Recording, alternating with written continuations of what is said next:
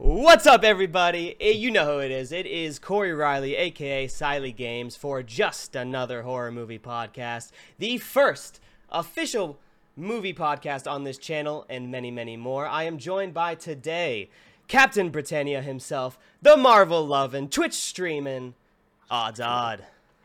Hey, how's it going, guys? You like that? Yeah. I am also joined. I'm sorry, I only gave the super cool intro thoughts to Mr. Odds Odd here, but I'm also joined by the movie fanatic himself, Jonathan Ross. Good afternoon. Welcome to the show. Welcome to the show. And of course, you guys have seen him before. He's been on my first official podcast of any type right here on Siley Games. It is Benny Frozen Fire Radford. What's good, you guys? How's it going, everybody? I hope you guys are having a fantastic day. I want to give a good shout out to the people watching live in the chat. We've got Bear Camper, we've got Thomas, we've got Digi, the usual suspects on Siley Games. And today, ladies and gentlemen, I am so very excited to bring to you The Shining. Now, I want to give you some basic info. The Shining has a runtime of 2 hours and 26 minutes, released on May 23rd, 1980. So it is now 41 years old. Crazy to think about that. Directed, of course, by Stanley Kubrick. Screenplay by Stanley Kubrick and Diane Johnson, based on Stephen King's The Shining novel. And we'll talk about the relations between Stanley Kubrick and Stephen King as we go forward. Starring Jack Nicholson, Shelley Duvall, and Danny Lloyd, as well as Scatman Crothers, if I'm saying that right. The music was done by Wendy Carlos and Rachel Elkind. Cinematography by John Alcott, who worked with Kubrick on many films before. 2001: A Space Odyssey, A Clockwork Orange, Barry Lyndon. And it, of course, was distributed by Warner Brothers. And I will tell you guys, I'm going to go ahead. I got some fun facts here. One of which is really funny to me is that if you guys have seen the movie, you know that Jack Nicholson has this incredible performance, and you see his slow descent into madness as we go through. And something funny that I read, I don't know if this is necessarily true. I have not fact-checked a bunch of these, so we're just rolling with it. But supposedly that Jack Nicholson absolutely hates cheese sandwiches. And apparently for 2 weeks leading up to the production of The Shining, he ate literally nothing but cheese sandwiches. So he did this in order to kind of like get this into character where he was just absolutely hating life, just disliking everything. And I think you can see the fact that he's not happy in those long 1,000-yard stares that he has in the movie. It's pretty cool. You seemed like that was a definite surprise for you, Jonathan. I figured you might know that one. No, I didn't know that he only ate cheese sandwiches. Yeah, so couple cool things there. Another fun fact I do want to go off and kick off with some of these first is that Danny Lloyd, the child star who plays, of course, Danny in this movie, didn't know that he was shooting a horror movie. The entire time that he was in this movie, he had no clue that he was shooting a horror movie. They told him that this was going to be a drama. And he actually didn't get to see the film until he was 16. He was 5 years old at the time that he made the movie.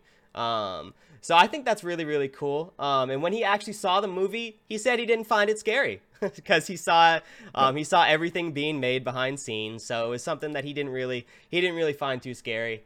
And I've got one more fun fact. We'll hit some fun facts. And if you guys have any, I'll let you hit it too. But another one is that the famous "Here's Johnny" line was actually improv.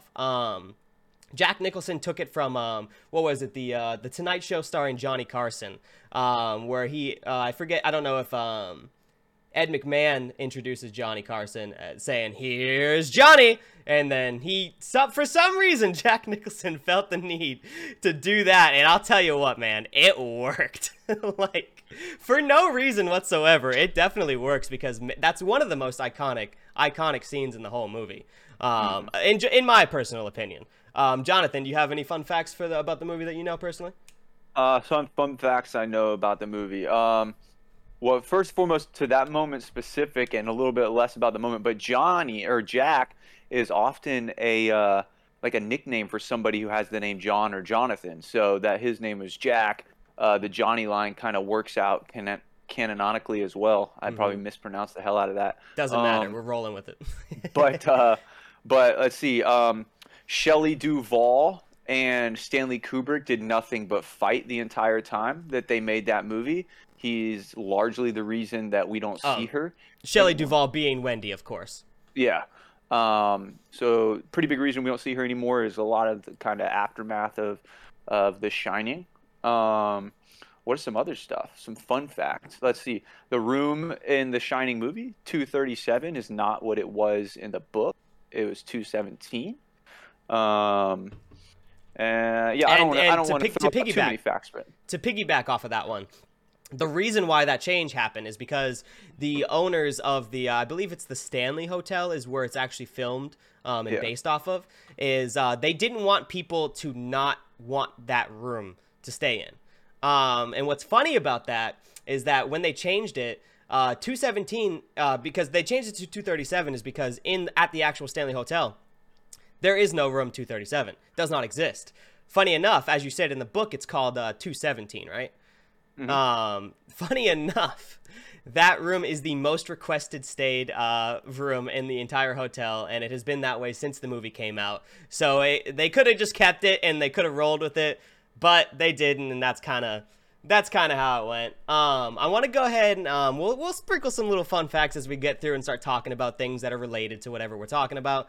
But want to go ahead and get some basic like first impressions, because I know myself and Odds here saw this movie for the first time this week. Neither of us have ever seen this movie before. And I've seen it twice since I decided that we were going to do this podcast. The first time, I spent the entire movie kind of just, what is going on? Because it's like, and that was my general impression for most of it. And I was, of course, along for the ride. And I'll tell you the exact moment when we get to it where I was just completely invested. But I really loved it. I personally loved the movie. I thought it was much more enjoyable the second time I watched it, though, because I kind of had this idea of where it was going, and I was able to see things I definitely didn't see before, kind of understand the ideas and direction that Kubrick was taking this movie, because obviously there is some differences from the novel, which I have not read. Jonathan has read about 3/4 of it, you said? Yeah. And we'll get to that. Benny, actually, hold on. So, I really loved it, and I thought it was a fantastic movie. And as much as I was a little bit confused watching it the first time, the second time definitely cleared up a lot of things for me. And either way, whether or not I think if anybody dislikes this movie, I think it's almost unarguably a well-made movie. Like, everything about this movie is just so well done. And we'll get into really specific details. I just want to keep it broad for right now, but I liked it a lot. And I want to go ahead and kick it to Odds Odd, because this man is not a huge horror movie fan. He's never seen this movie either, so I want just your broad first impressions of it, okay? Go for it. Right, well, first time I watched it, I think I was very much in the same boat as you. I had absolutely no idea what was going on. I understood what was going on, but not why or how, right? And so I actually watched it for the second time with subtitles on this time. And I finished doing that like an hour ago. So I definitely picked up a lot more the second time, and I think that is just me with like every movie that exists ever. Is sort of, I feel like it's the same with a lot of people actually, is they'll sort of pick up a lot more things with the second time they watch it. Overall impression, I wouldn't call it a horror movie, more a thriller. Yes, it didn't really and that's scare true. me that much. That is very true. And that is a caveat I'd like to say. This is just another horror movie podcast. It's kind of a broad umbrella for what we're talking about this month, because while there is horror movies, this is technically more so a thriller.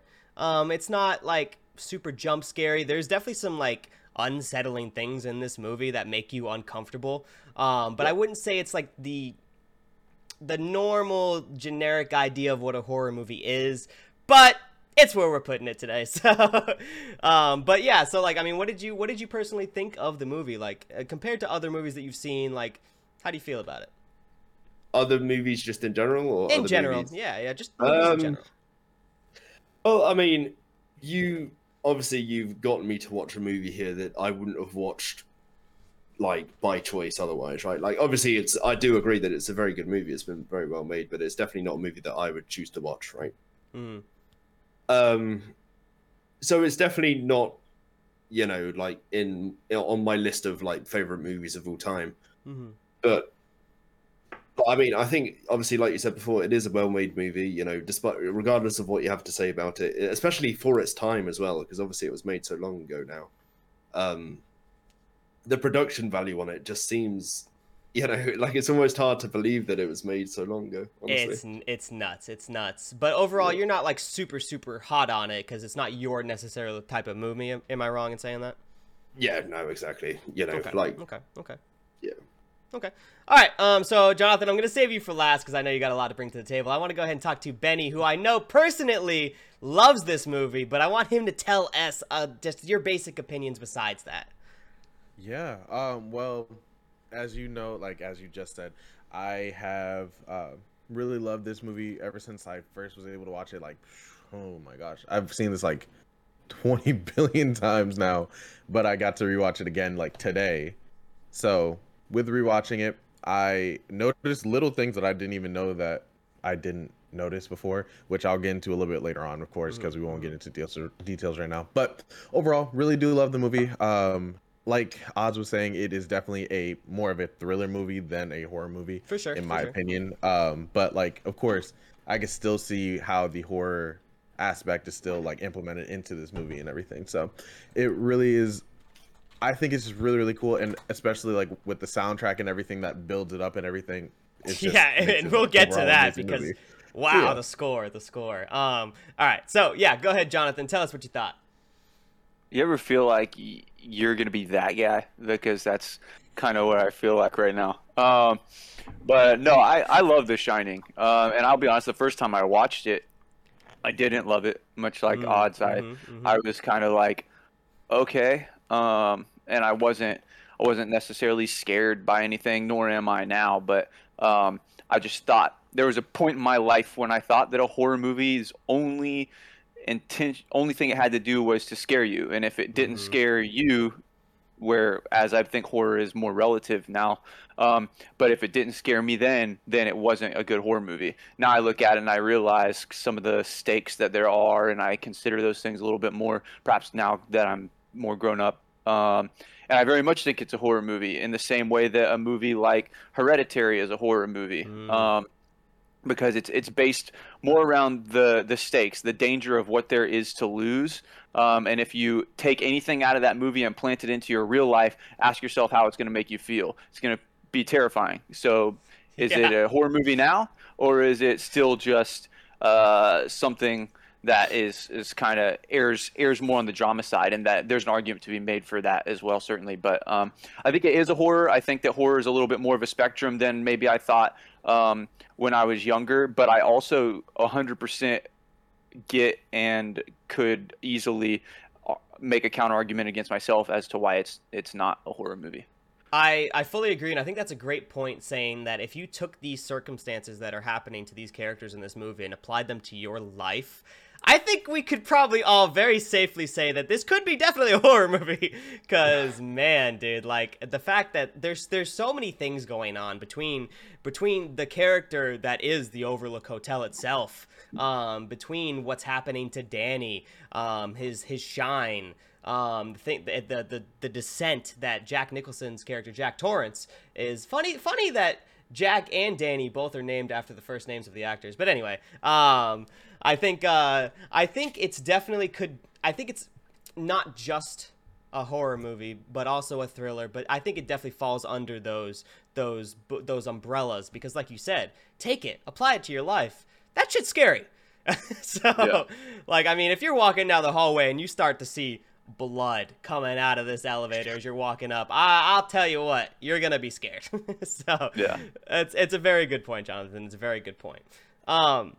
So yeah, I mean, we all definitely appreciate this movie, whether or not we're super into it is another thing. But I do want to start talking about like more specific details because man, this movie has a lot going on. This is definitely like a cinema. I would say it's a cinematic masterpiece for a number of reasons.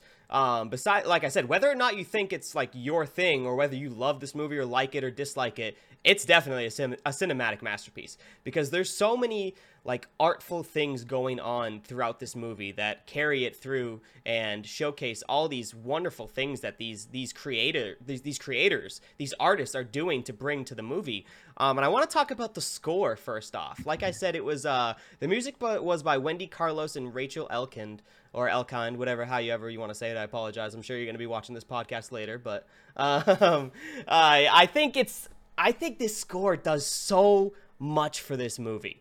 The entire time, and I was actually taking notes on my phone as I watched it the first time, and then I also watched it the second time with some notes. And something that the score does, I think, where did I write it down? I've never been so scared of Tuesday before. If you understand what I mean, the way that the chapters of the movie are kind of like the scenes are paced. There is it starts. I think it starts in, where was it? Like September 30th is the first time you see everything going on in the movie, and then Jack gets the job, and then as the caretaker of the Overlook Hotel, and it then cuts to a month later, which would be October 30th or October 31st. And then from there on out, we start getting days. Like we get Tuesday, we get Wednesday, Monday, Thursday, whatever, and then time as it goes on. But the way that the score is pacing this movie, and then it's like tension, tension, tension, tension, and then it's like Tuesday. And I swear to God, dude, it made me like, oh Jesus, dude. Like it didn't like scare me, but it like made me jump a little bit just because of the way that the music is set. And Jonathan, I want to throw it to you. What's your opinion on the score? Because I think it's fantastic. Dun dun dun dun dun dun dun dun.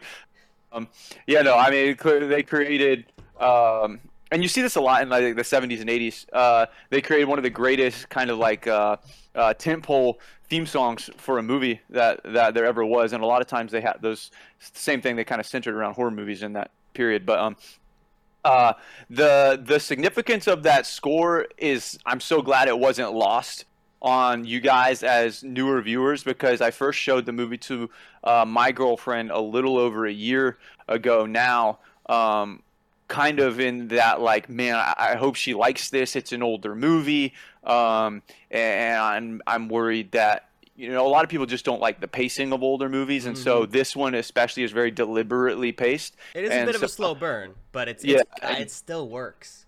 Yeah, no, and I think it works kind of not kind of because of that rather than in spite of. And like halfway through the movie, there was this moment, I don't remember the exact moment, but I think he was maybe rolling down the hallway on his trike, and she was like, "Can you pause this a second?"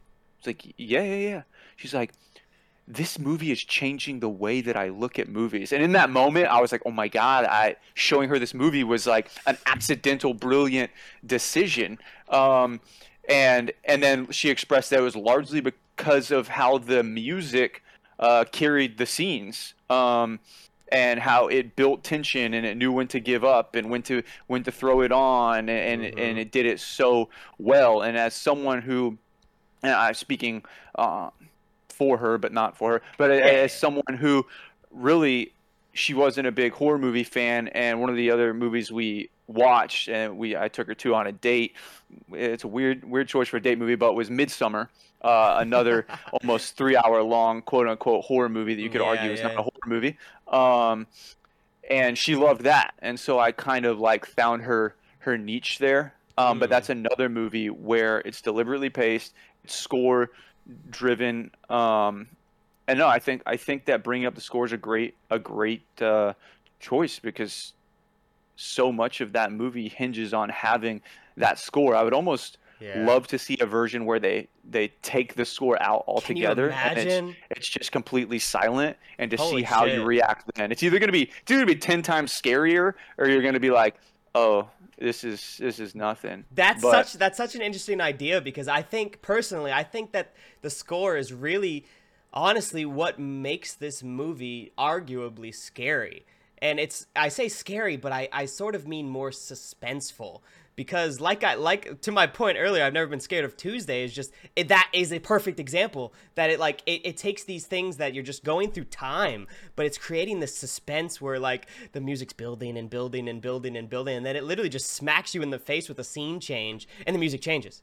And it's like whoa. I almost got like it's like getting whiplash as you're going through this, yeah, but it's so well done, and it's definitely obviously. more of a Monday moment. Say again. I was saying it's definitely more of a Monday moment than a Tuesday moment. Yeah. Yeah, fair enough.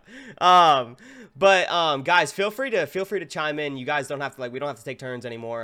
We're just gonna free flow discussion as we go through this, but Well, I can give it to you if you want me to. But with sort of what you guys are talking about with the whole score thing and being scared of the Tuesday, obviously I definitely agree that, you know, it built it up and then it sort of just scene change, right? Nothing really happened. mm-hmm. And it sounds to me how you guys are describing it. You guys are describing it as sort of like an incredible choice, right? And I'm sure if I if I understood what was going on, I'm sure I probably would too. But it's when I sort of watched it, even the second time I watched it, I was just confused because I was like, because especially the second time I watched it, I knew what was going to happen. It was just going to be a scene change.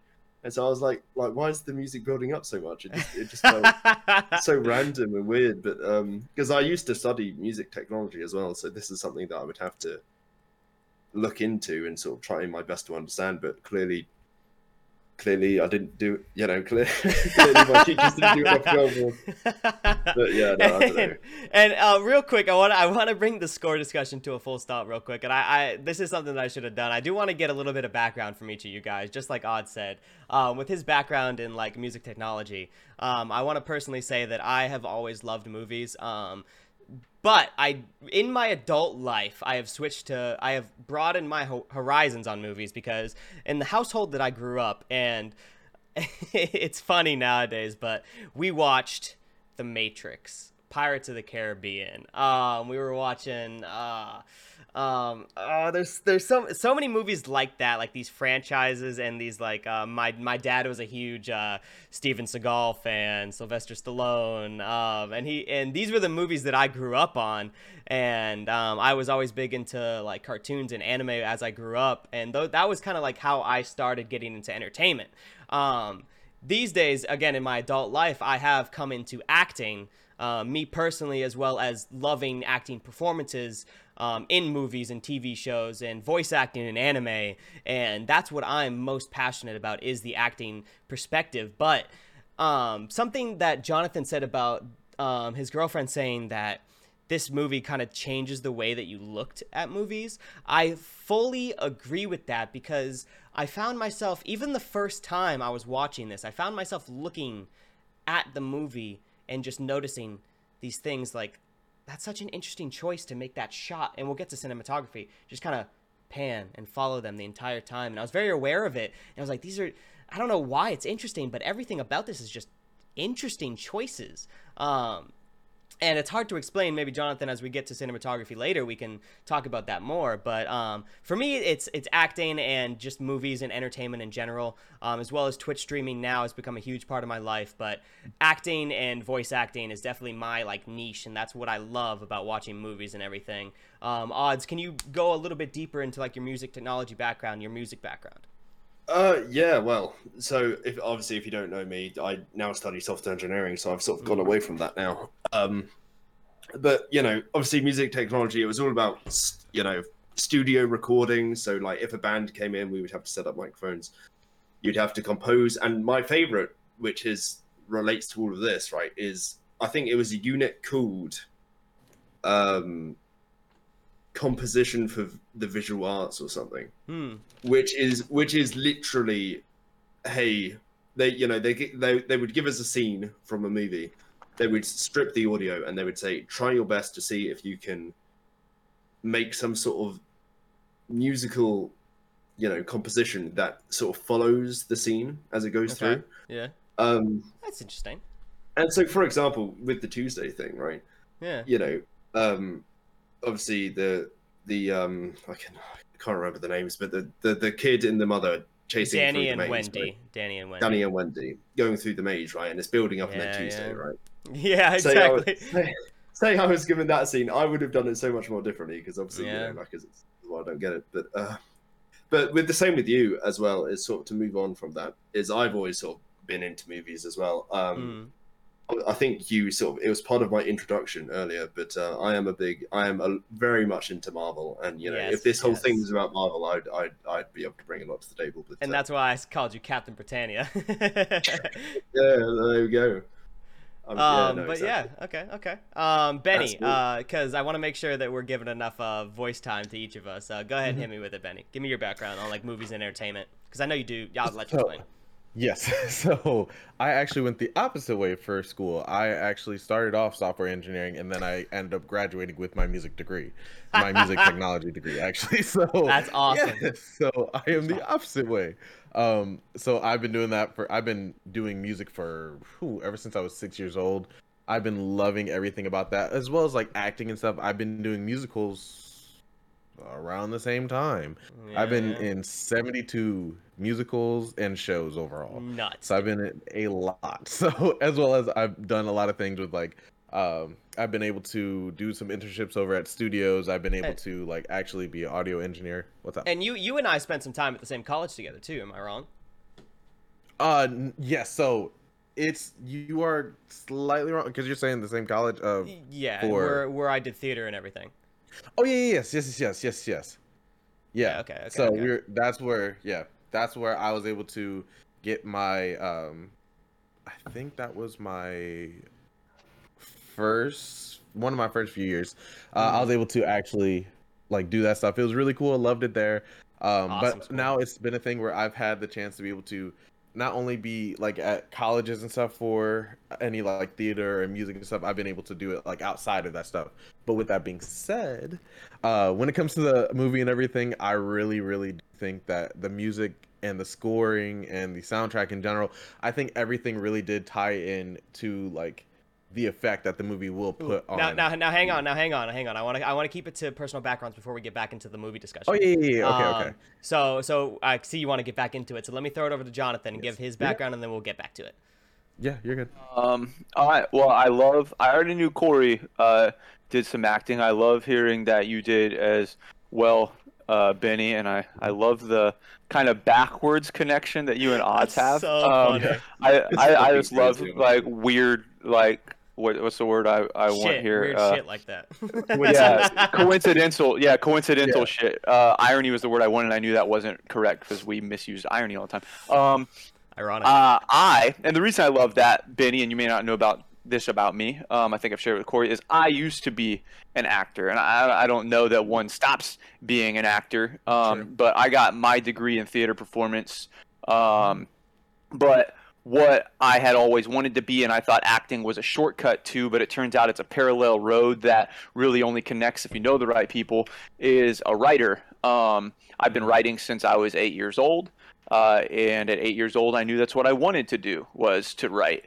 I'm 32 now, so I've known that for a very long time. I spent most of my 20s, and before that, but most of my 20s as a cognizant adult, trying to be an actor. Or not trying. If you do it, you are. This will make that clear to the audience. If you do something, you are that thing, whether or not people think you're good at it or not. I did some Atlanta, had my agent, did the auditions and for Walking Dead and things that you've heard of. Ultimately, not because I wasn't getting roles, because I didn't spend a lot of time doing it before I said I started.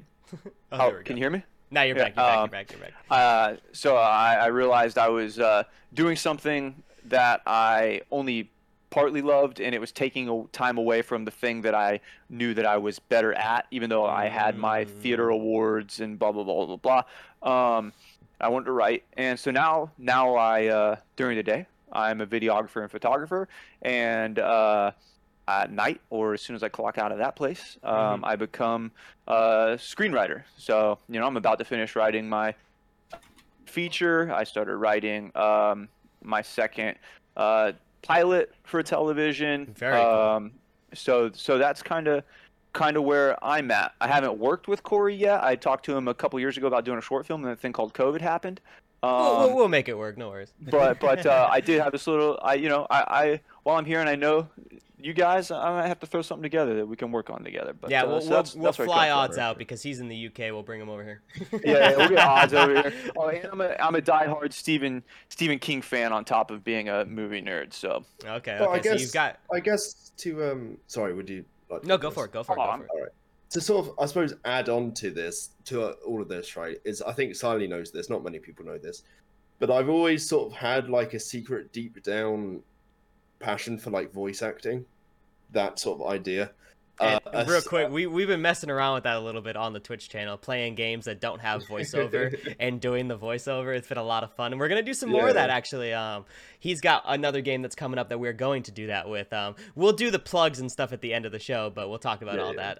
But yeah, that's been a lot of fun. Go on with the voice acting though.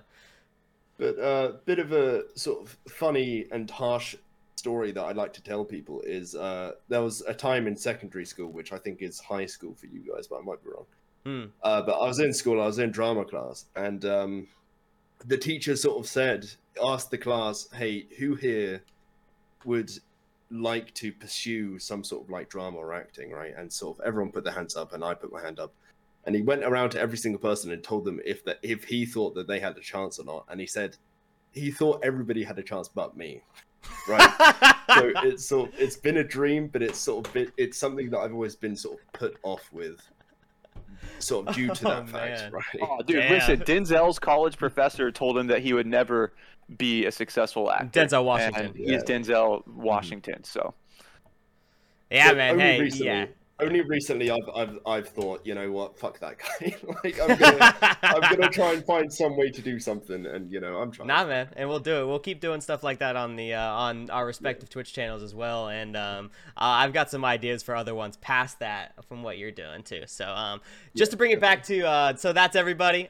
Bring it back to the score. Benny, you were saying you were about to transition back into the score. So go ahead and lead off if you remember where you were to back. Yeah. So kind of another thing I was going to mention before was the fact of like we had a class that was like it was basically where we took the audio from films and stuff and we either changed it, did all these things. It was called our audio for film.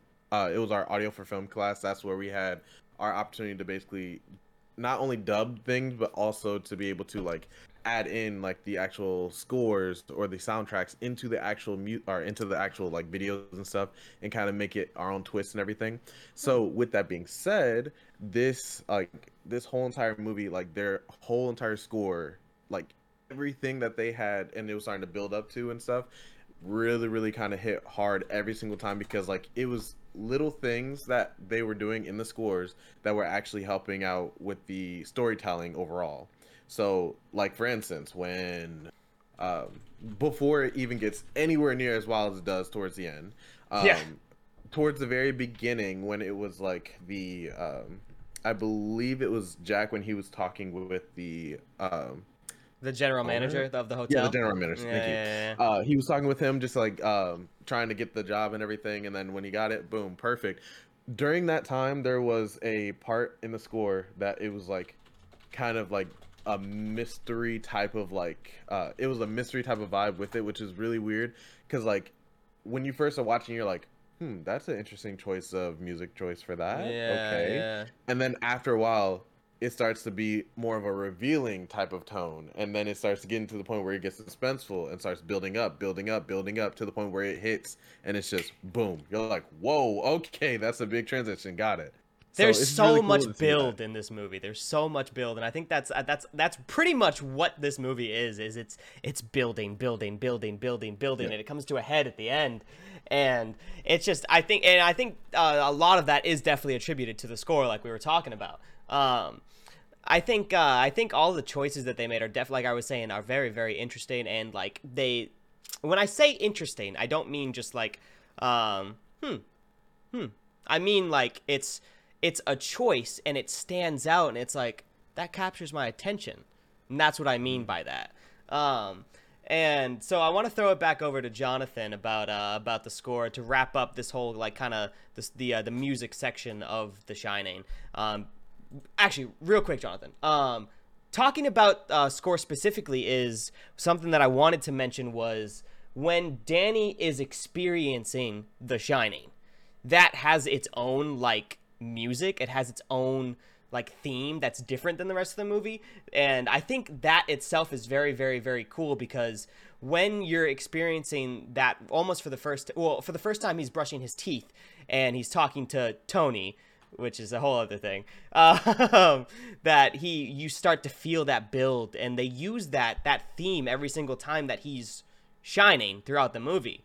And I thought that was a really cool choice, because it comes back multiple times, like when when they're doing the tour with the cook with I think his Dick was his name.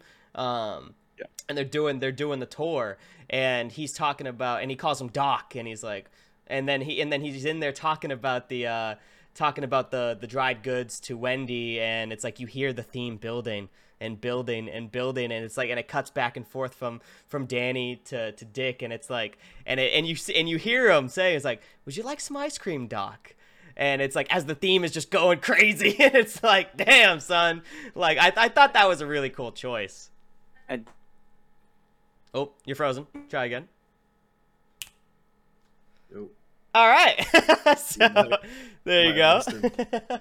We may have lost him. But until he comes back, just to... I suppose to sort of like add on, it was very interesting to see how he then asked him if he wanted ice cream, sort of with his actual, moving his mouth afterwards. Yeah. I thought that whole thing was cool, and just to keep it connected with the music, I thought that was a really cool theme choice, because that happens continuously throughout the film. And there he's back. What's up, Jonathan? Okay, what's up? There you go. Yeah, there you go. You're back. Not sure what's happening in here. No worries. I hear everything you guys say, so it's really weird when you couldn't see or hear me or whatever. So to go back onto the Shining theme itself, not the movie The Shining, but when Danny is shining. Yeah.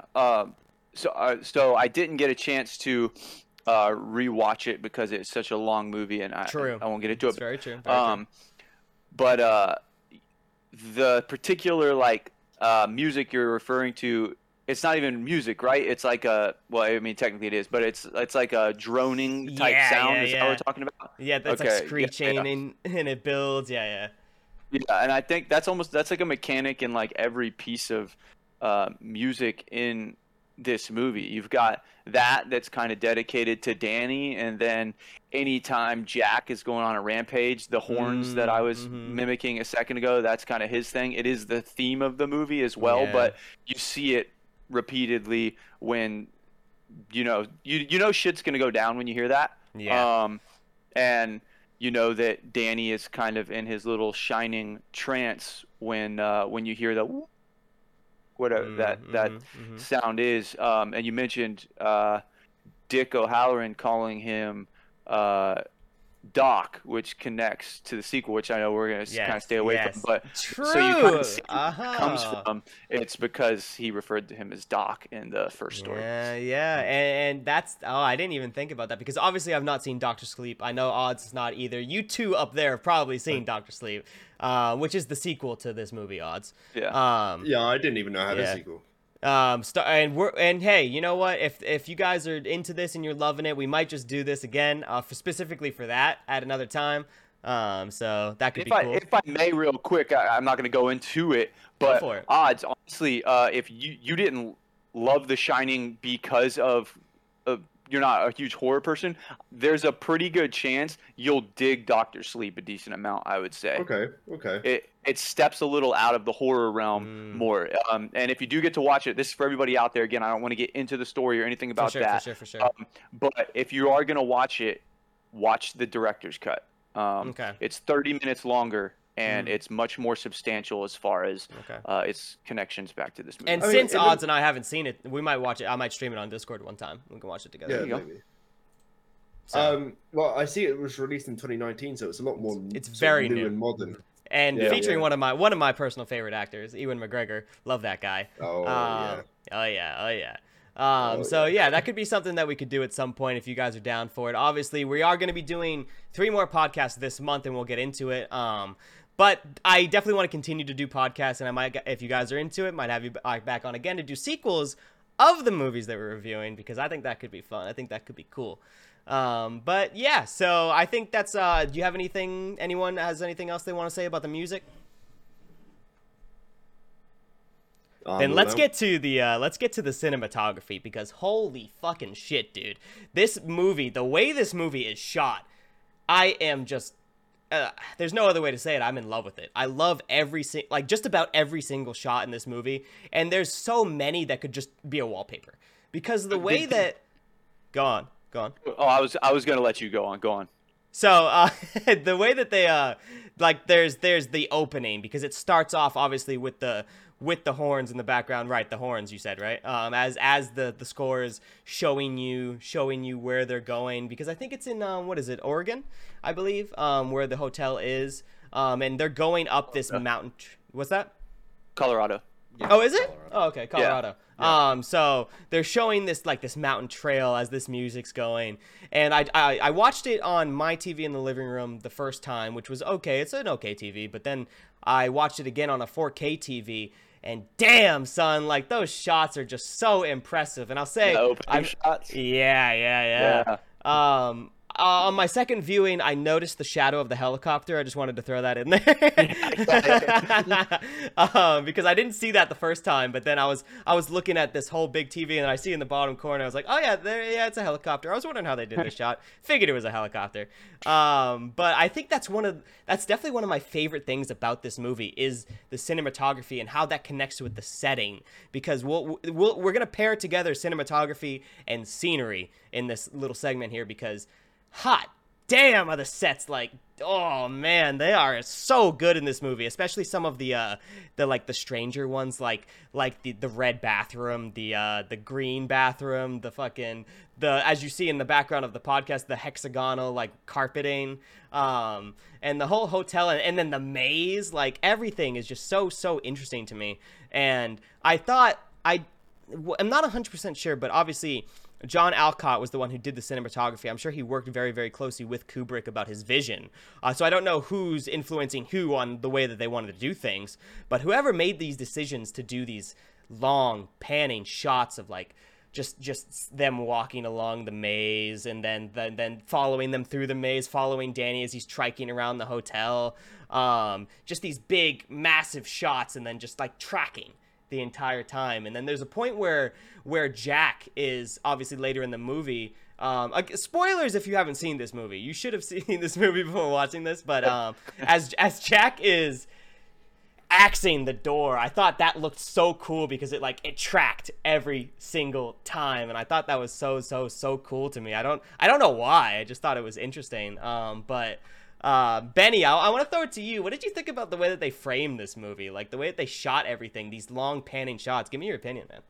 So the way that I really loved everything about that. The biggest thing that I really noticed right off the bat when I first saw it, because the first time I saw it, I was like, oh, okay, this is an older movie. It was whatever. It was way ahead of its time. Not gonna lie, it was way ahead of its time when it comes to the framing wise, and when it comes to the actual shots and everything.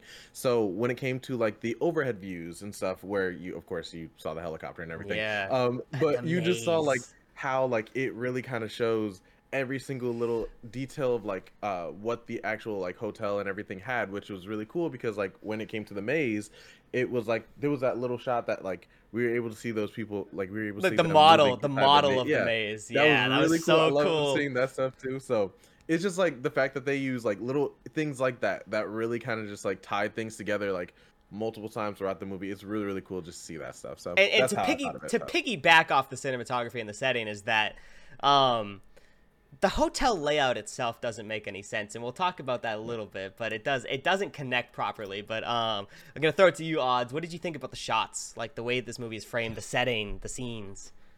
Well, with the helicopter thing, not something that I noticed. But it is. I did notice it was an aerial. That there were shots, from the air, and obviously, like I mentioned before, I'm a bit of a Marvel fan. So obviously now in the modern day, I know that how how that would be done these days would be a drone, right? Yeah. But I was thinking, there's no way, like back then, that would have been how it was done. So I don't know why I'd never thought a helicopter could be a thing, but no, I had no idea how it was done. And the thing with sort of one thing I'd sort of like to add to what you said, which is a lot to do with tracking, but the amount of long shots. Yeah, it's that impressive. happened, it is absolutely insane, because you've got to think, right, everything has to be perfect for every single second, and you know, real quick, a quick fun fact on this is that Stanley Kubrick was notoriously known for his copious amount of takes that he would take for every single scene, every single moment. This movie holds the Guinness World Record for the longest or the most retook scene with dialogue. And it's that moment. So like he reshot this scene with dialogue like 127 times, I think is what it was. And it's that scene where Jack is kind of leading Wendy up the staircase with the baseball bat. That scene took 127 tries to get that what Stanley Kubrick thought was perfect. It is such a good scene. It is, and we'll get into the acting and everything, but can you imagine how difficult that is on an actor as a person to have to, specifically Shelley Duvall, having to stay in that emotional state so like for probably weeks and months on end, and it's so ridiculous. We'll talk about it more in there, but man, it's just it's crazy, dude. And the fact that he was able to do all these long panning and tracking shots over and over and over and over again, it's painstaking, man. Painstaking. Yeah, no, honestly. And because you got to think as sort of with long shots as well, is you've got to say there's like a long shot which lasts a minute, right? Like a minute is barely any time at all, but when you have to focus for a minute and you've got to make sure to do the right things and say the right things and have the right facial expressions throughout the entire minute, it's like the longest minute of your entire life, right? So like, and because there were first of all, the long shots were definitely some long shots which were longer than a minute, and there were definitely a lot of long shots. So it's crazy to see sort of, you know, how it all sort of how they've done it and how it does sort of work, and they pulled it off, you know. Very impressive. Go ahead, Jonathan. Yeah, so there are a lot of long shots in The Shining, which it is known for. You're absolutely correct. One of the other things that like, and you may have to like go back to like double check on this now, but I want you to note how few scenes in The Shining with Jack and Wendy together are filmed where you see both of them on camera at the same time. You almost always see them cut back and forth between the two of them. And the one conversation that I was able to quickly pull up that they're having where you see both of them at the same time, you only ever see the face of one and the back of the head of the other if the other is in that shot. Is that the mirror shot? No, they're sitting on the bed having a discussion about Danny, I believe. Okay. And the thing I get from that is like there's like body language and there's your verbal language, and then in movies you get the other language of just being a spectator in on something and the language of the cinematographer and what their shots are saying.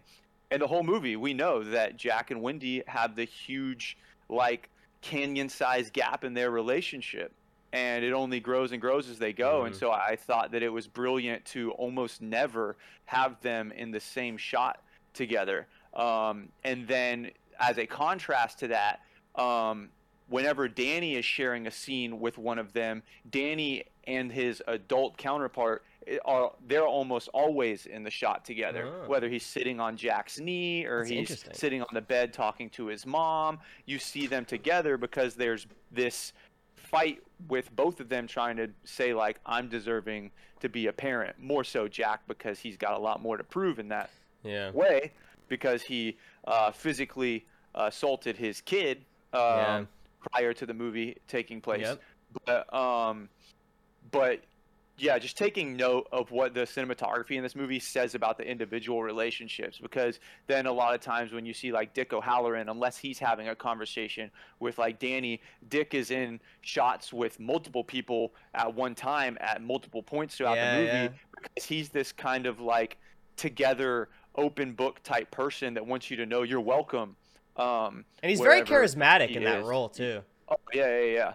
It's a travesty that Kubrick felt he needed to kill him off in the movie. I know we're talking about yeah. cinematography, but Yeah. that's not what happened in the book.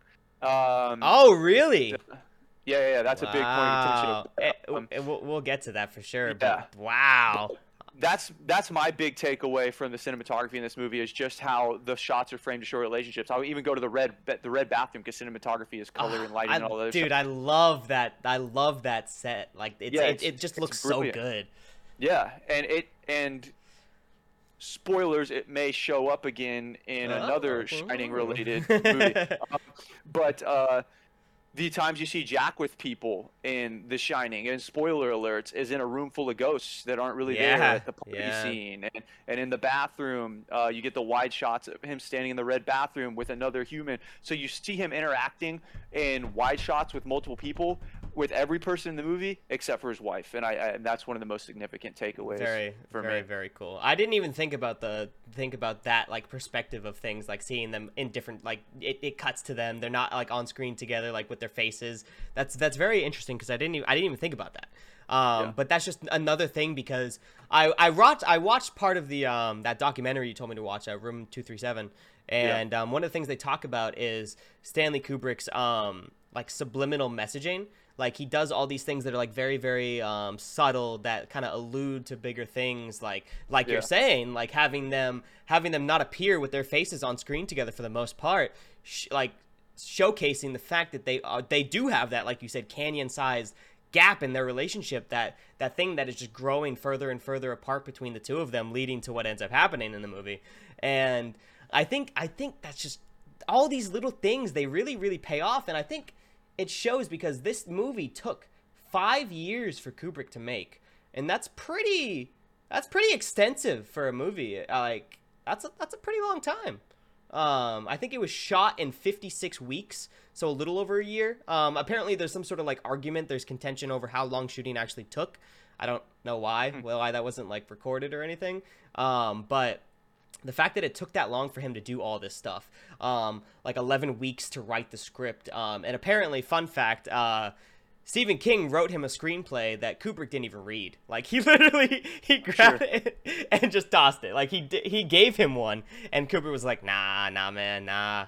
And it's we'll get to the contentions between the two of them, but yeah, man, I think all the settings, like the scenes, the sets, everything about this is just so cool, and I really see why it's such an iconic movie, is because it's got these fantastic shots of the maze coming down, the bathroom, the green bathroom where the woman, like her hand grabs the side of the thing and opens up, and it's not what you expect right off the bat. And all of these, it's just very well done. And the more that I talk about it, I feel like the more that I like this movie. And it's. May I make a side note here? Yeah, sure. Another rec. Have you seen it? It ties in, I promise. Have you seen The Shape of Water? Anybody? I have. Here? Yeah. So in The Shape of Water, I want you to go back and watch it. It won Best Picture, so it's definitely worth it. Yeah, it's a great movie, guys. If you haven't seen it, it's worth it. It's worth it. Yeah. What's it called? Shape of Water. Shape of Water, directed by Guillermo del Toro. So good. And go back and watch it, and he uses that same color green throughout almost the entire movie. And as the bathroom? Yes. Yeah. And it serves basically the exact same purpose that the green in that bathroom served, but he takes it and spans it throughout like a whole movie. Real quick, I want to talk. Is anyone like super pressed for time? Because I know we're running a little long in the tooth. I feel like. No. Okay. Cool. Yeah. Y'all good? I'm good. Yeah, we're good. Okay, cool. So because I know I said an hour to like an hour and a half. We might go a little bit longer, just because this will be the first time, and I had to introduce all of you guys. We won't be doing that again as we go through this.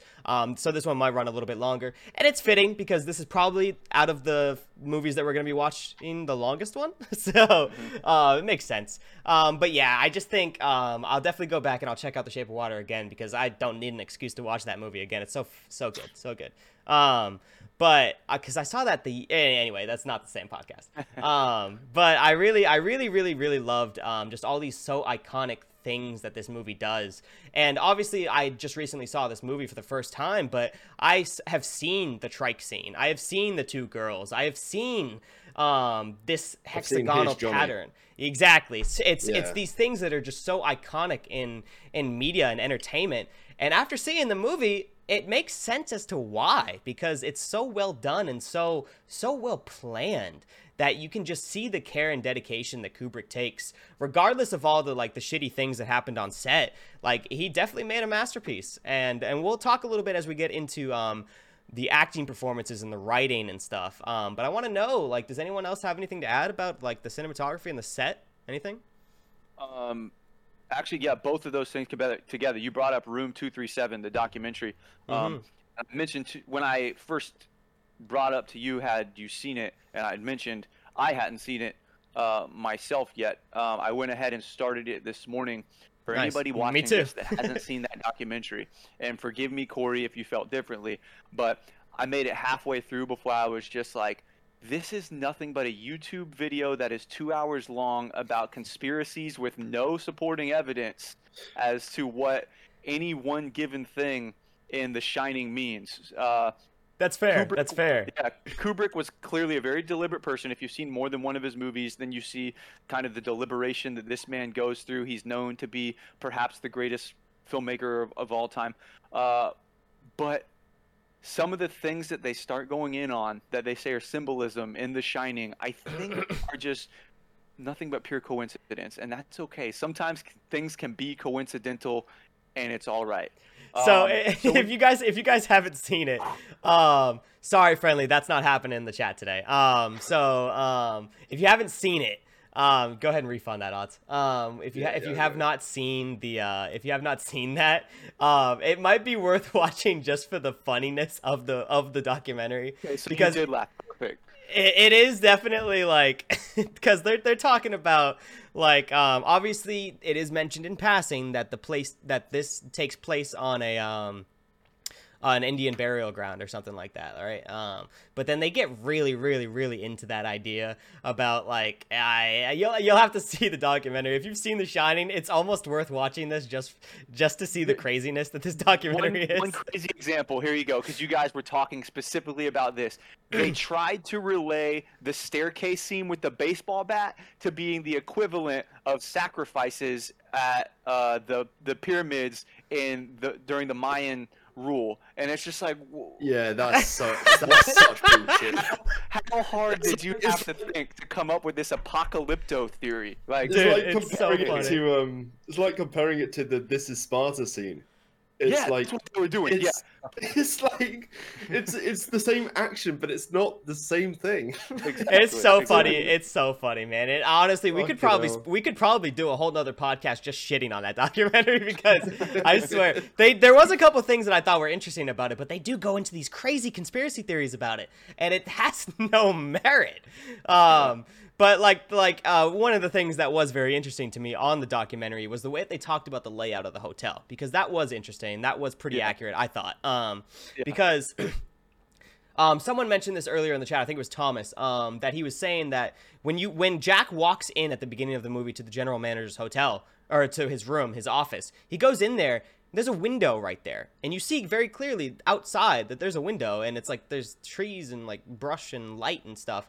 But when you watch Danny do his triking scene, he goes around that corner, and Jack goes around that. They all go around that corner in the movie, and it's a wall. There's no window there. It's just inside the hotel, and it's these inconsistencies are very, very Thomas said in the live chat, there's also a scene from the very beginning where there's a window showing the outside, but you can see a hallway go to the back of the room, so there should not be a window there, and that's correct, because I don't know why Kubrick had no desire to make this correct, and I guess it doesn't really matter. It's just not consistent. I think maybe that's a place where I would agree that there was some sort of deliberate attempt to make the hotel make no sense. Yeah, because Jack's losing his mind, and he's losing his mind because of the history at the Overlook. Fair. Kind of, one could go as far as to say that the spirit of the Overlook is possessing Jack. and I think that in that sense, it makes sense that the geography of the hotel is kind of jacked up. But that's just me saying like, hey, I could understand that theory. There's literally no merit necessarily to it, but It's it fair, just though. kind of makes sense to me that that would actually be a choice. And I Another think thing- go on, Hans, go on. All right.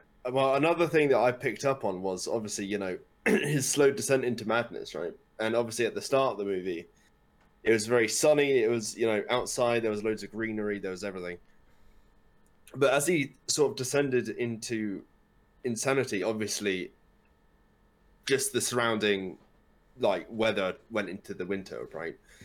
But it's sort of like, with that, the color theme changes as well, right? From a very bright and vibrant place with a lot of like bright colors to black and white and snowy, and and you can sort of like, it sort of like follows Blue. his it sort of follows him as he goes down and sort of becomes more of a darker person and stuff.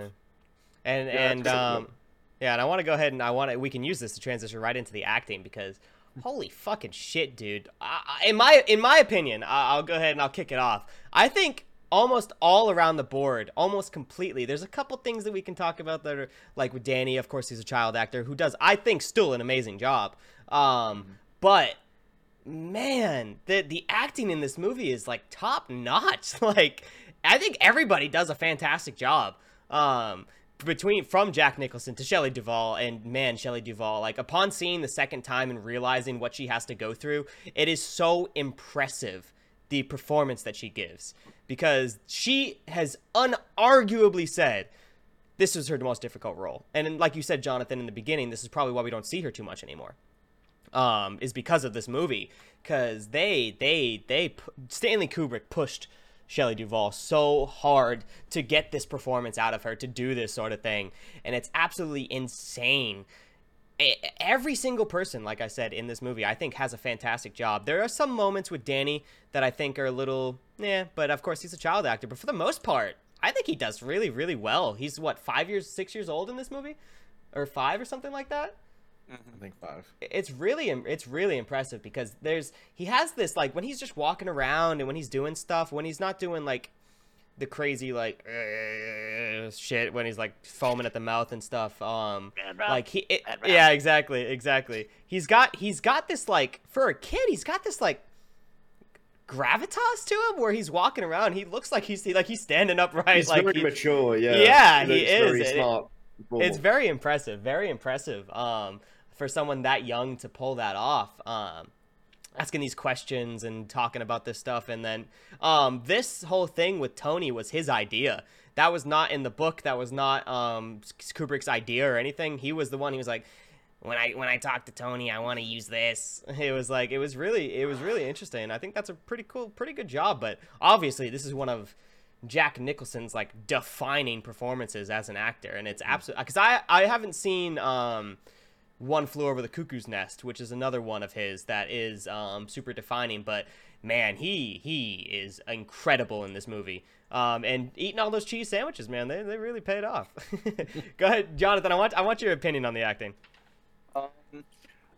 Well, I'm just gonna start with Shelley. I'd be remiss. I want to say, Kubrick certainly got a hell of a performance out of Shelley Duvall, but the record would show that he didn't necessarily treat her the way he did exclusively for a performance. I think they just outright didn't like each other. So she was mistreated, but she still put in work. And considering also that they rewrote her character's personality entirely different than it was in the novel. In the novel, she is this. I believe she's blonde. 2, which is kind of irrelevant, but she was created to be this kind of stereotypical female hero for what they still make them look like, where it's this like blonde lady, and she had all this gusto about her. Well, then you watch the movie, and she's not like that. Yeah, and she's not like that at all. They play her as a weakling, and it feels, when you know the contrast between the characters, it feels so much more deliberate that they're doing this, and she handles it so well. And in the end, of course, they do end up making this harrowing escape, and they do survive the terror of her husband. But so she knocks it out of the park. Obviously, a defining role for Jack Nicholson. It kind of surprises me that I don't think anybody in this movie won an Academy Award for their performance. Really? Let me find out. Keep talking. I'll find out. But at the very least, I would hope somebody got nominated. But the Academy has long hated horror movies, so who knows? And then Danny, Danny's good. Scatman Crothers, fantastic, charismatic. So many things could be said about him. Of course, they take him out a little earlier than the book, which is to say that the book didn't take him out. And I would have loved to have him on screen more.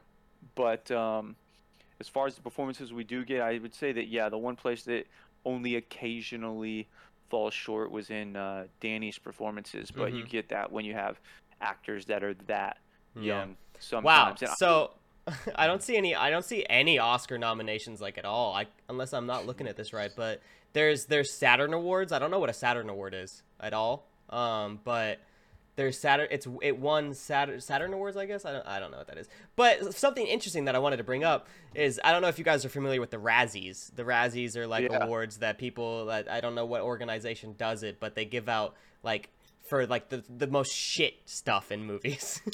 and Shelley Duvall has a nominee for Worst Actress, and Stanley Kubrick has a nominee for Worst Director, which is really interesting to me.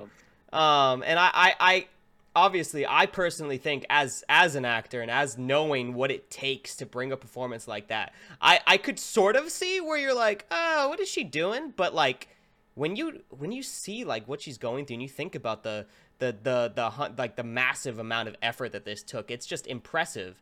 Obviously, I mean, again, it could come down to the fact that it wasn't who the book said she was supposed to be, perhaps. Maybe these Razzie guys are big fans of the Shinings of Stephen King. It's possible, but yeah, I don't see them winning any Oscars or even being nominated. Which is, even though it's a horror movie, it still kind of surprised me, because Kubrick, I think even then, was still heralded as this master filmmaker. So it's strange that they kind of turn their noses up at it, but that's really how horror gets treated even today, with movies like Hereditary. But yeah, crazy. Go ahead, Benny. Yeah. Of course, when it comes to the acting and everything, I thought that, of course, I'm gonna say they all did really well, but there were definitely those scenes that each one of them have at least one or two scenes that they just really just shined in, no pun intended. Nice. But nice. Yes. Shine, you say? So, of course, so literally, it's a thing where all of them had those moments where they were just showing off their really, really good, just, I shouldn't say really good acting abilities. Yeah, you could say that, but when it comes to their let's see, in particular, let's talk about Danny first. Danny had really good he had really good scenes whenever he was talking as Tony, or he had really good scenes when he was basically showing how scared he was about what was going on with Jack and everything. So he had really, really good scenes like that, as well as the maze scene. I thought that was really good. Only thing I didn't really like necessarily was how when he was going through, when he was getting to the very end, and he was taking his steps back and everything, doing what he normally does to kind of get away from him and everything. He really did not show any really emotion at all. He was just and then he was done. But I was like, okay, it's fine. It's whatever. It's fine. But he did really good overall. And then Wendy, the person who played Wendy, she did phenomenal. Of course, we understand that they're in comparison to the book versus this is kind of night and day when it comes to her. But it's a thing where she still made it seem as though she was trying to be brave for Danny, which is really cool, seeing how she was really showing her like her motherly instincts and everything were really truly kicking in and everything. It was really cool to just see like she made it seem like it was just like an average mother who was just trying to help out her kid At first, escape and everything. Of course. But it's just really cool to see like how she actually, like, it seemed as though like she was truly terrified, like not just acting but like truly terrified with what was going on and everything. So that was really just cool seeing like how she was able to handle that stuff. Then Jack, he definitely I will say was the star of everything. Like his whole entire, like, the transition from when he first started to like when he got to the very end and stuff, and was a very big like lunatic and everything. His transition, like his slow progression or slow digression, I guess, into madness and everything was really portrayed like excellent. Like it was insane just to see like the whole entire, like, it was even his facial expressions, his demeanor, everything about him, his body language and everything. Well, that's like, that is Jack Nicholson though. Like that is like, that's his face, you know what I mean? He always, like, the eyebrows, he always uses his like entire face so of course effectively. And that was amazing. Oh yeah. And with that, like, he's had that chance to be able to, like, he was transitioning from like being this, just like, he wasn't necessarily like the happiest person in the world when they first came in either, but like he was a little bit more peppier during that time, but then he started getting more and more like psychotic peppy, and then he started getting really psychotic overall, and it just kept on transitioning to that point where he got too like really psychotic and like, I'm going to kill everyone type of motive and stuff. So it was really cool just like seeing that transition from him and everything. So but yeah, I mean, other than that, I would say low-key every single actor and actress had amazing acting. Even the woman in the bathroom scene and stuff, that was literally insane regardless, because like it was cool. Like that one's more or less the cinematic like change of stuff when she was making out with Jack and everything, and like you just saw just his face, but like you saw the back of her head. You saw the transition and everything. That's more cinematic, of course, but you saw the transition in her hand first, and then you're like, okay, then you start seeing her body and everything, and then it just changes up completely. That's insane. But like it was really cool, the fact that like, I'm not gonna be like, oh yeah, she did an amazing job.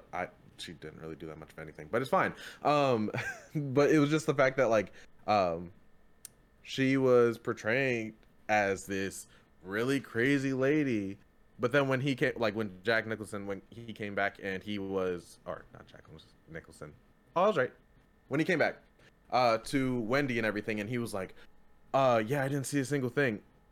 Even his face in that, like, he really just kind of sold it and was like, oh yeah, you guys are just crazy, basically. It was really cool seeing that. So, but yeah, that's how I thought about the acting. It was amazing. I thought so. I agree. It was very well done. Odds, you can go ahead and throw it up if you want. Yeah, well, I mean, I feel like a lot has been said, so I was sort of trying to add something new. But I suppose feel my free, main... you guys can like chime in. Like, it doesn't have to be like round table. My main thing, right, and this is the thing that's I sort of have with everything, and I don't think it's a very popular sort of like opinion or outlook on movies. But when there's a bad guy, when there's a villain in a story, this is the same in Marvel actually. But with this movie as well, obviously, when there's a villain, and they genuinely make you hate them, that character will always be my favorite character in the entire movie. Just because, like, because obviously you spend the entire movie hating them, but then you look back at it and you think, obviously the credits roll and stuff, and you're like, hold on, this is just a movie, isn't it? So like, when it, you can't really, the more that you hate them, the more you've sort of got to admit that you love them for like what a good job they did. Yeah, for sure. And I think with Jack, 100%, I was like, this guy, fucking hell, dude, he's completely losing. Like this guy, fucking hell, honestly. I mean, that's like every actor's great dilemma is like, if I'm faced with, and the other actors here can obviously, you can all disagree, but if I'm faced with the choice, like, do I want to play the hero or the villain, then like Odds is saying, like, I'm probably going to go with the cool villain, like 9 times out of 10. It's Yeah, definitely no, way more definitely. interesting to portray that and to kind of talk about that sort of character, because obviously in everyday life we're just people who go about doing things. We try to be good people for the most part, do things like to help others, but it's so much more interesting to see a villain do his thing and kind of shine again in that role. So we taking shots every time we say that. So I never talked about what we were drinking, but I'm sorry. What are you drinking, Jonathan? No, I'm not drinking anything. What are we supposed to be drinking? Do I need to catch up? Fucking hell. I'm actually drinking. This is look at that smart water over there. I'm drinking little Evan Williams bottled in bond. People think Oh, Evan okay. Williams is a cheap whiskey, and price wise it is, but bottled in bond is 128 proof, so it gets the Ooh, job done. jeez. Nice, dude. Nice. You know, I'm just rocking this classic, non-sponsored Mountain Dew Rise energy drink, Peach Mango Dawn. Be sponsored, But Mountain Dew. yeah, if you want to sponsor, come on, please, please, please, please, please. I've been trying to get them to sponsor me the entire time, but so I mean, yeah, I mean, obviously it's easy to say that everybody does so well in this movie, and it's very admirable about what they're doing and what they're bringing to the table, and I think it is absolutely outrageous that none of these actors won any sort of awards for this role, especially Jack Nicholson. Like, this is definitely one of his best performances, and it's just so crazy that they didn't get recognized for it. But like Jonathan said, it comes down to the fact that you've got these issues with the Academy Awards not wanting to recognize horror movies, and until recently they weren't really within the last like 10 years or so, they weren't really recognizing like superhero movies either. But that also goes to the fact that they weren't as good until recently, I feel like. yeah, no, definitely. But To horror add- movies, yeah. To add a couple more things, just to add one more thing, I would sort of, one thing that I don't think anybody's brought up yet is the two sisters, and I think they are genuinely my favorite two characters. I suppose, Ooh, obviously I'm only interesting, supposed to have interesting. one favorite character, but I suppose they are, in a way, just one character, right? Because you always see them together, and I think they're sisters in real life as well, aren't they? I'm not I would 100% have to sure, imagine actually, so. but I probably. think they might be. They probably are. It'd be crazy if not the but- case. But it's just they never really, the closest I feel like the closest the whole movie came to a jump scare was when Danny like sort of turned the corner on his little scooter thing, and they were both sort of standing there. It wasn't that scary, but it was sort of quite creepy. But the way that they're just synchronized with everything, with what they say and sort of where they walk, how they walk, and Yeah, for sure. because you can sort of tell that they're definitely not real. They're definitely like a ghost or a spirit or something. Yeah, I But agree. It's crazy. It's crazy just because everything that they do and say is completely in sync, and that they are genuinely, my favorite characters of the entire thing. Yeah, honestly, it's insane. All right. So I want to go ahead and I want to throw it over to Jonathan, because I want him to kind of talk about this more so, because I am not well versed in the novel whatsoever. So I don't know the differences between the adaptation and the actual novel itself. So I wanted to talk about the writing, the story itself. But I wanted to give Jonathan kind of like the lead here and tell me about the novel differences between the two of them. So I guess what I could have done was cheated and pulled up a internet list, but I didn't do that. Some of the notable ones, like I talked about, the characterization of Wendy is really probably the biggest, because probably a lot of people read The Shining after the movie came out. I find that the characterization in the movie is almost more interesting because it doesn't have this final girl vibe like slasher movies have, where like you have your female lead, that she's going to survive. She doesn't really get an arc most of the time. She's a vehicle for plot. This making her more meek, both in personality and choosing somebody that looks vulnerable. And I don't mean that as an insult to Shelley Duvall. But you're right, it's just- 100%. it's just she has that air about her, in a very charismatic way. She's a great actress. But that adds a depth to it, because now I'm not sure if I'm not familiar with the story, if I come into this blind, I'm not sure this lady's making out of it. She doesn't give me any sort of sign that she's making it out alive. And so that she does makes her have kind of a built-in arc where she starts as somebody that you're just like, oh, if somebody shows up with an axe, this lady's dead. And then at the end, her and her son are the survivors of this. I want to say massacre, but in the grand scheme of things, he killed one person, right? Yeah, he killed one person the entire time they're there. Which is the other crazy thing about calling it a horror movie, rolling back a little bit, is that one person gets killed in this entire movie. We see a lot of dead people, but only one person dies. Well, technically two people died. Yeah. Only one person is murdered. Yeah. And so that's an interesting way of looking at it. But some other things, like the alcoholism of Jack is ramped up a lot more in the novel as to why he is the way he is. It's a lot more a commentary on addiction than the movie pans out to be.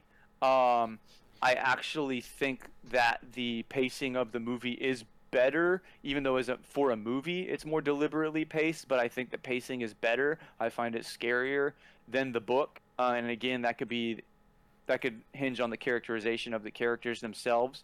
The other one I touched on was Dick O'Halloran doesn't die in the book, and as a matter of fact, he survives to come back in the sequel. That's crazy to me that's such a because he's such a cool character. So Stanley Kubrick, I believe, killed him because of his contention for Stephen King. It was one of those things where he deliberately chose to make a decision counter to the book, to be petty, essentially, and so he then commits one of film's greatest cliches in doing so, and so it's kind of a bit of a detractor. It gets back on track, but for me, it's just like, okay. So that's a big one. Yeah, I think just through contextual things that we've said, I've hit on a lot of them. The room number's different, but obviously there was a more real world reason for why the room number is different. Of course, yeah, there's not a lot more that I can think of off the top of my head, because you even actually brought up some yourself, like the finger thing. But those are the big ones that I can think of. I'll have to find a list sometime. I'll tell you, I did read one more. I read that cool. in the beginning, when you see that Jack is driving this like yellow Beetle Volkswagen all the way up the mountainside. Apparently in the book it's actually red. And one of the things that Stanley Kubrick wanted to do is that this is very, very metaphorical here, is that he wanted to say to Stephen King that this is no longer his vehicle. This is now my vehicle here, because he changed that whole thing where it's like, this is now my movie. This is my story now. So you can get your shit out of here, basically, is what he was saying to Stephen King, because there was so much contention between the two of them. And for what it's worth, I mean, the movie's, obviously I've not read the book, so it might not be the perfect adaptation, but the movie still flourished and did its job, and it was so well done that when it comes down to it, it is very interesting behind the scenes. But Stanley Kubrick still did a fantastic job. However painstakingly that he pushed his actors, whatever, all the shitty things that he did behind scene to people, and the contention between Stephen King and between himself and Shelley Duvall. It's shitty, but it made for a great movie. So it's To show you again another, and this is not a Room 237 type conspiracy, but you bring up that the car they end up using is a yellow car, and as a note on his deliberate way of going about things, again, yellow is used as this color of betrayal, and so to make it a yellow car for him to say, hey, guess what, dude, I stole your shit, it's mine now, feels very deliberate as well. Oh wow, I didn't even know that as a color scheme thing in general. Very interesting. But yeah, so I mean, overall, I think that's like I said, it makes for a really good movie. Sucks that they didn't get along. Maybe it could have been a really fantastic adaptation, but for what it's worth, the movie came out really, really, really well. And I kind of wanted to go to transition into that fact, unless any of you guys have anything pressing to say about the movie as well. I wanted to talk about where this kind of lands in like your movie list, like your greatest hits, like that sort of thing. Like, where does this rank, like roundabout about where, like compared to other movies, if you understand what I'm saying? Like, Jonathan, I'll go ahead and let you take the lead. For me, It's a tough question. Yeah, no. You know what? I actually have a quick way of quick referencing where this does and does not land. Oh, the app undownloaded itself. Apple. I'm pretty sure. It's not in my top 10 favorites. Not because I don't love it. I think at this point, There's just so many pretty movies. clear that I feel. Yeah, there's a lot of movies. I don't know that it's in my top 10 overall movies. Top 10 horror movies, probably, yeah, for sure it's up there, probably in the top 5. But yeah, if I'm just playing the rank game, as far as things I like to watch, it's probably not even top 10. If I really think about it and think of best movies, which is vastly different than favorite, For sure. then I would probably say that it is one of the top 10 best based on the cultural impact that it had. And it had that cultural impact not because people were laughing and goofing at how ridiculous it is, because it's not, but it had the cultural impact because it was executed very, very, very well. And I think that speaks to Kubrick, despite the fact that he was a bit of a miser about a lot of things. I think it speaks highly of him that he made this decision to be subversive to the source material, not for dramatic approval, but because he wanted to make a point, and it still carries on the legacy that it does in spite of those things, if not, as I kind of said earlier to somebody else, because of those things. For sure, man. I agree. Odds, I want to throw it to you because I know obviously this is not your genre, your thing. So hit me with it, man. Hit me with your brutality. Oh, it was absolutely shit. No, I'm kidding. No, I don't know. I'd say definitely I'm the same in that it's definitely not in my top 10. When it comes to top 10 horror and thriller and stuff, I definitely have a list, but I don't even think I've watched 10 horror movies in my entire life, to be honest. So this by default makes it. By default is in my top 10 or top however many horror movies I've watched. Hey, we're gonna be watching 3 more this month, so you'll have a little. Yeah, no, true. To be fair, even if I had watched 10 horror movies, I will say it was a very good movie. You know, at the end of the day. One thing that I suppose. Oh, I'm so sorry to cut you off, but I have got to get this out there because I had this question the entire time and I completely forgot about it until this moment. What the fuck is up with that pig costume, that bear costume that dude? Oh yeah, dude. Wait a second, like hold on. I almost completely forgot about it. But what the fuck was all of that about? Does anybody have any clue?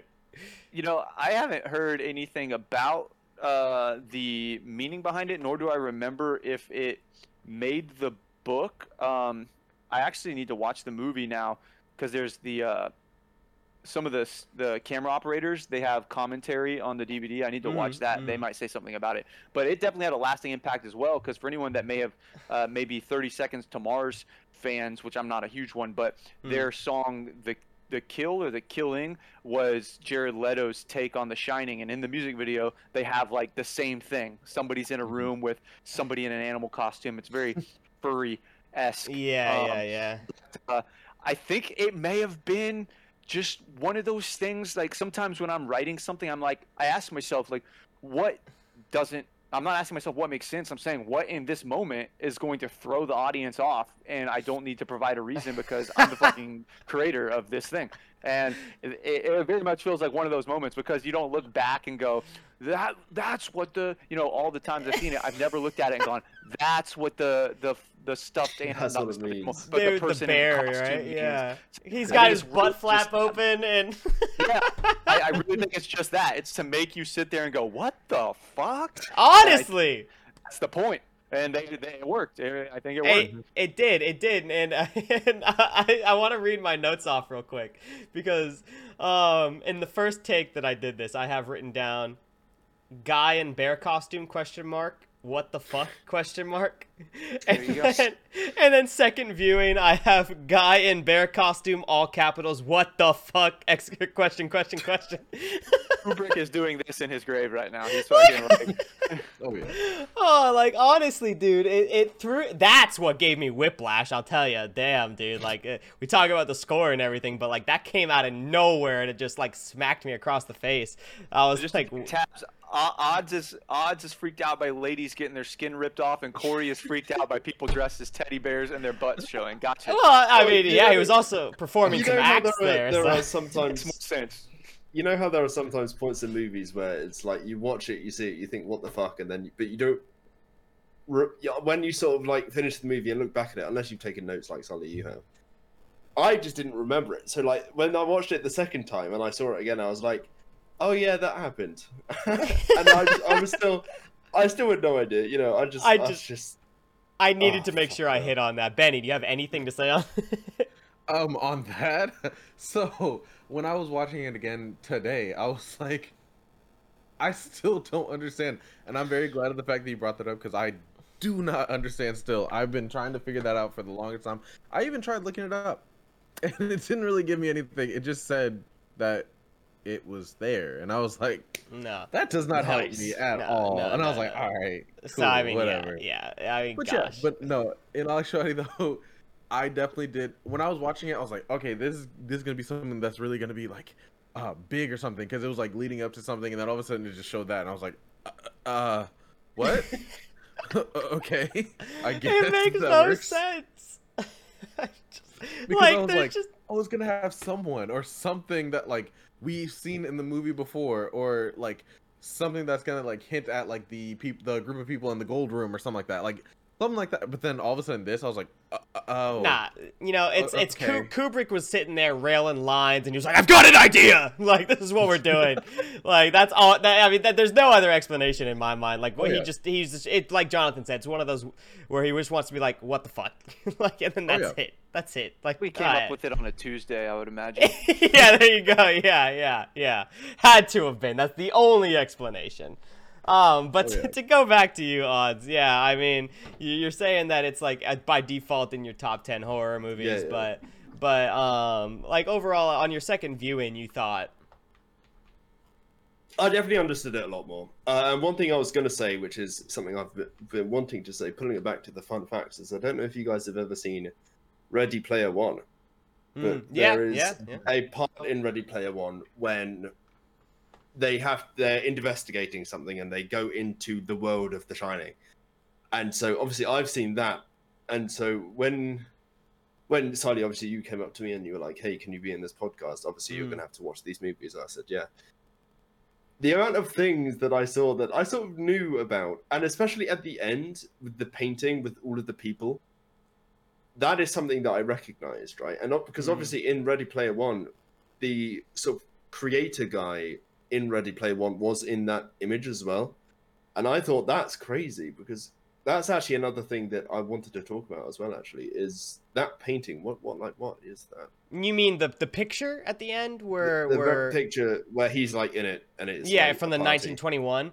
Yeah. So I'll say in my perspective, like, because obviously I don't know shit, but Is he the like way- part of the curse now then? Or I the think house? that that whole thing about his whole descent into madness was the Overlook like claiming Jack, if that makes sense. Like, because at Yeah. the end, obviously he becomes completely frozen in ice, and which real quick, that's obviously a meme that I've seen everywhere. I always thought that was Jim Carrey and not Jack Nicholson. Fun fact. But then hilarious. when I saw it, I was like, oh, okay. But anyway, I thought it was like, yeah, the Overlook was claiming Jack, and it leads into what Grady, right, was saying in the bathroom is that I've always been here, you've always been here. Like Jack's whole life was leading to him being taken by the Overlook. And it probably has something to do with the fact that why Danny is shining, why he has this shine. It probably has some sort of connection that Jack was always destined to be taken by the Overlook and to become part of the, like Odd said, the curse.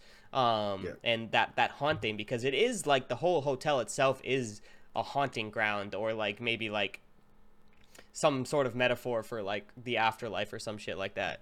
But I think it was that's my take on it, and that he was always destined to be there. So it's like he just became part of the lore. I guess to just finish up my thoughts is I'm definitely more of a fan of like modern movies with higher budgets and drones and all of that, whatever.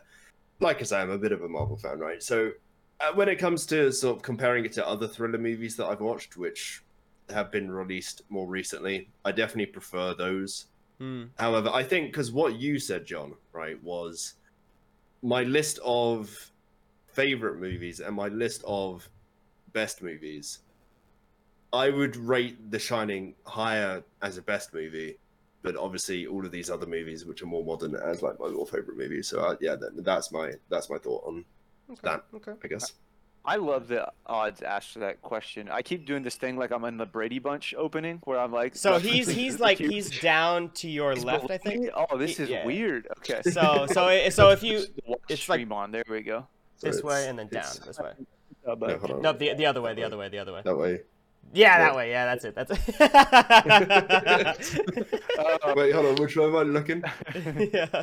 You got it out. But there you go. Perfect. But oh my lord. I love you asked the question about that picture, because I don't know that it's actually made explicitly clear either, and I like Cory's explanation.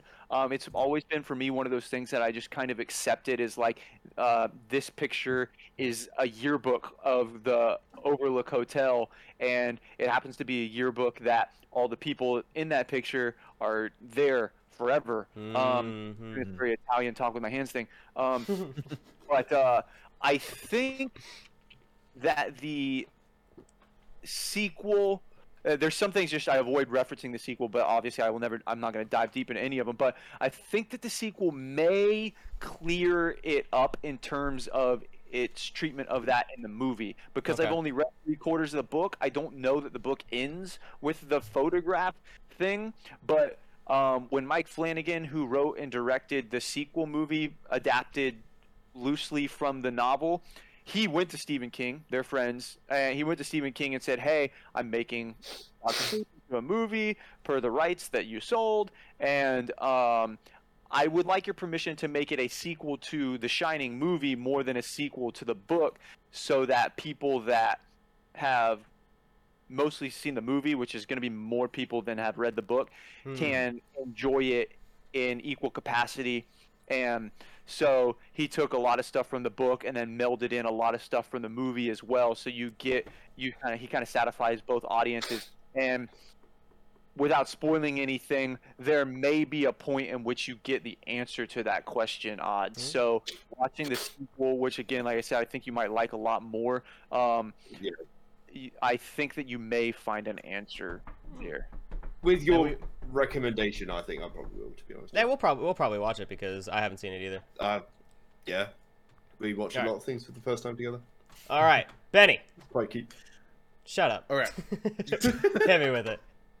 Okay, when it comes to my list, I definitely say The Shining is, I definitely agree with both Odds, and I agree with John as well. When it comes to The Shining, I would say that it's not necessarily in my top 10 when it comes to like my favorite movies. Of course, I have a ton of movies that I could definitely say are my favorite movies. But when it comes to like the actual like the best movie, I definitely would have to put it up higher. I wouldn't necessarily say that I would put it within my top 5 necessarily. I'll say maybe around, well, I'll say top 7-ish. But I would say it's definitely within the top 10 regardless. But I just definitely love the fact that like it uses so many aspects for the movie. So like when it comes to like the score, when it comes to like their specific acting, when it comes to everything, I really just love the fact that they really can tie everything together and kind of make it into as good of a movie or as great of a movie as it is. When it comes to horror movies in general, That's tough because like I've seen a lot of horror movies and I love horror movies. For the horror aspect, I definitely wouldn't say that it would be in top 10. But if I were saying like the suspenseful thriller slash horror aspect, I would say it would probably be 10th, somewhere around there. Because it's not scare. It's not like scary. It's Yes. horrifying, if that makes Yes, exactly. sense. Like the events that are happening are horrifying, but it's not like making me jump every single time, you know? Exactly. No, yeah, because the first time I ever saw it, I maybe jumped twice or something like that, and that was because I was younger too. I was like, I don't even know how old. Yeah, and how one old of I my was. I jumps like was Tuesday, 7. so I mean, if that's telling you Oh my anything. God. No, yeah, I get that. So that's what I'm saying. Like, it wasn't that type of movie that was just like too scary or too. Yeah. It was very suspenseful when I first saw it because I was like, oh, okay, this is gonna jump at me and do this random thing. But then there were little scenes like the bear scene that made no sense to me when I first saw it. I was like, huh? What is this? Okay, so that kind of ruined my like idea of that first. And then like the here's Johnny part, like all that stuff. Like when I first saw that, I remember I was like, okay, there's Johnny, I guess. I was a little kid about it, but yeah. He has arrived. I was like, okay. And then he just left, and I was like, okay, because like he left to go downstairs. I was like, Yeah, huh, okay, whatever. But no, yeah, in all actuality, I would say that regardless, it would still be within the top 10 for my best movies, and I would say it is like 10th when it comes to like horror slash thriller slash suspenseful type movie. Yeah. So, And then it ends up becoming a little bit of an echo chamber here. I think we all pretty much agree in the same way that like it is such an incredibly well-made movie. And that's what I said at the beginning, is that whether or not you like this movie, it is undeniably a well-made movie. And it's like, it's everything from the cinematography to the score to the acting is just so incredible. But I think what happens to the fact that, again, what Odd said is not very modern. And I think that's something that we are more used to nowadays, is the excitement and like the quick pacing of movies. Whereas this is definitely a slow burn, and it doesn't necessarily appeal to like our favorite type of thing. But everything about this movie is just so well done that you can't not admire it. And I think that's why it does fall onto that best movies list, but not necessarily your favorite. I think we can all agree on that. It is a very well-made movie, but it's not necessarily what we're all used to in the modern age of filmmaking and entertainment, where we're binge-watching things on Netflix and we're going, and getting force-feeding all this fast-paced content into our bellies and just enjoying all of this stuff that is being created so quickly. Whereas this is definitely more of an artful, slow burn, and it is amazing, and it's very impressive for everything that it did. And I think it's very, very, very cool. Very cool. We have been tasked to hydrate, so take your drink and take a sip. It's like when they say, right, that like you can chat shit about it if you like, but then you just end up looking stupid. Right. Like you can try. It's like the documentary that you mentioned before, right? Just making really terrible points. Like like physically, verbally, you are able to do so. For sure. But then everyone just sort of looks at you and they think, like, did we watch the same thing, or are you just? Yeah. But yeah. I feel you. Anyone else have any closing statements on The Shining specifically? Because I'm going to talk about a little bit of some other stuff after. Watch it if you haven't watched it. Yes. And if you're still here and haven't watched it, what are you doing? Everything has been spoiled for you now. Watch it in 4K if you have the option. Yes. Yeah. Yes. It looks much newer than the 40 years that it has been around. Honestly. And yeah, that's all. Just watch it in 4K if you can. Yeah. I know not everybody's got the privilege, but if you can, do it. And if you ever see what's up, guys? Little quick technical fix here. It looks like something happened with the Twitch VOD when I tried to download it and cut off at some point right before we finally finished recording the podcast today. But I'm gonna go ahead and add a little addendum in here. It cut off right when we were kind of wrapping things up. But quick announcement: next week we are gonna be reviewing Alien by Ridley Scott. So it's gonna be a lot of fun. Please try to make sure that you've seen the movie beforehand. Obviously, that just makes the conversation a little bit more engaging with a live audience. If you're catching this on YouTube later, make sure you put that comment down there. Throw me a follow, would mean the world to me. Sorry, a subscription, I think it's called on YouTube. I'm new, guys. It's okay. We're rolling with it. But I appreciate all your love and support. And again, make sure that next Sunday, 1 p.m. Eastern Standard Time, that is October 17th, as it is, 1 p.m. Eastern Standard Time on twitch.tv/SileyGames. Or catch it later on twitch.tv/SileyGames in the VODs collection, or catch it on YouTube, youtube.com/, you guessed it, SileyGames. Thanks for all the love and support, guys. I'll see you next time, all right?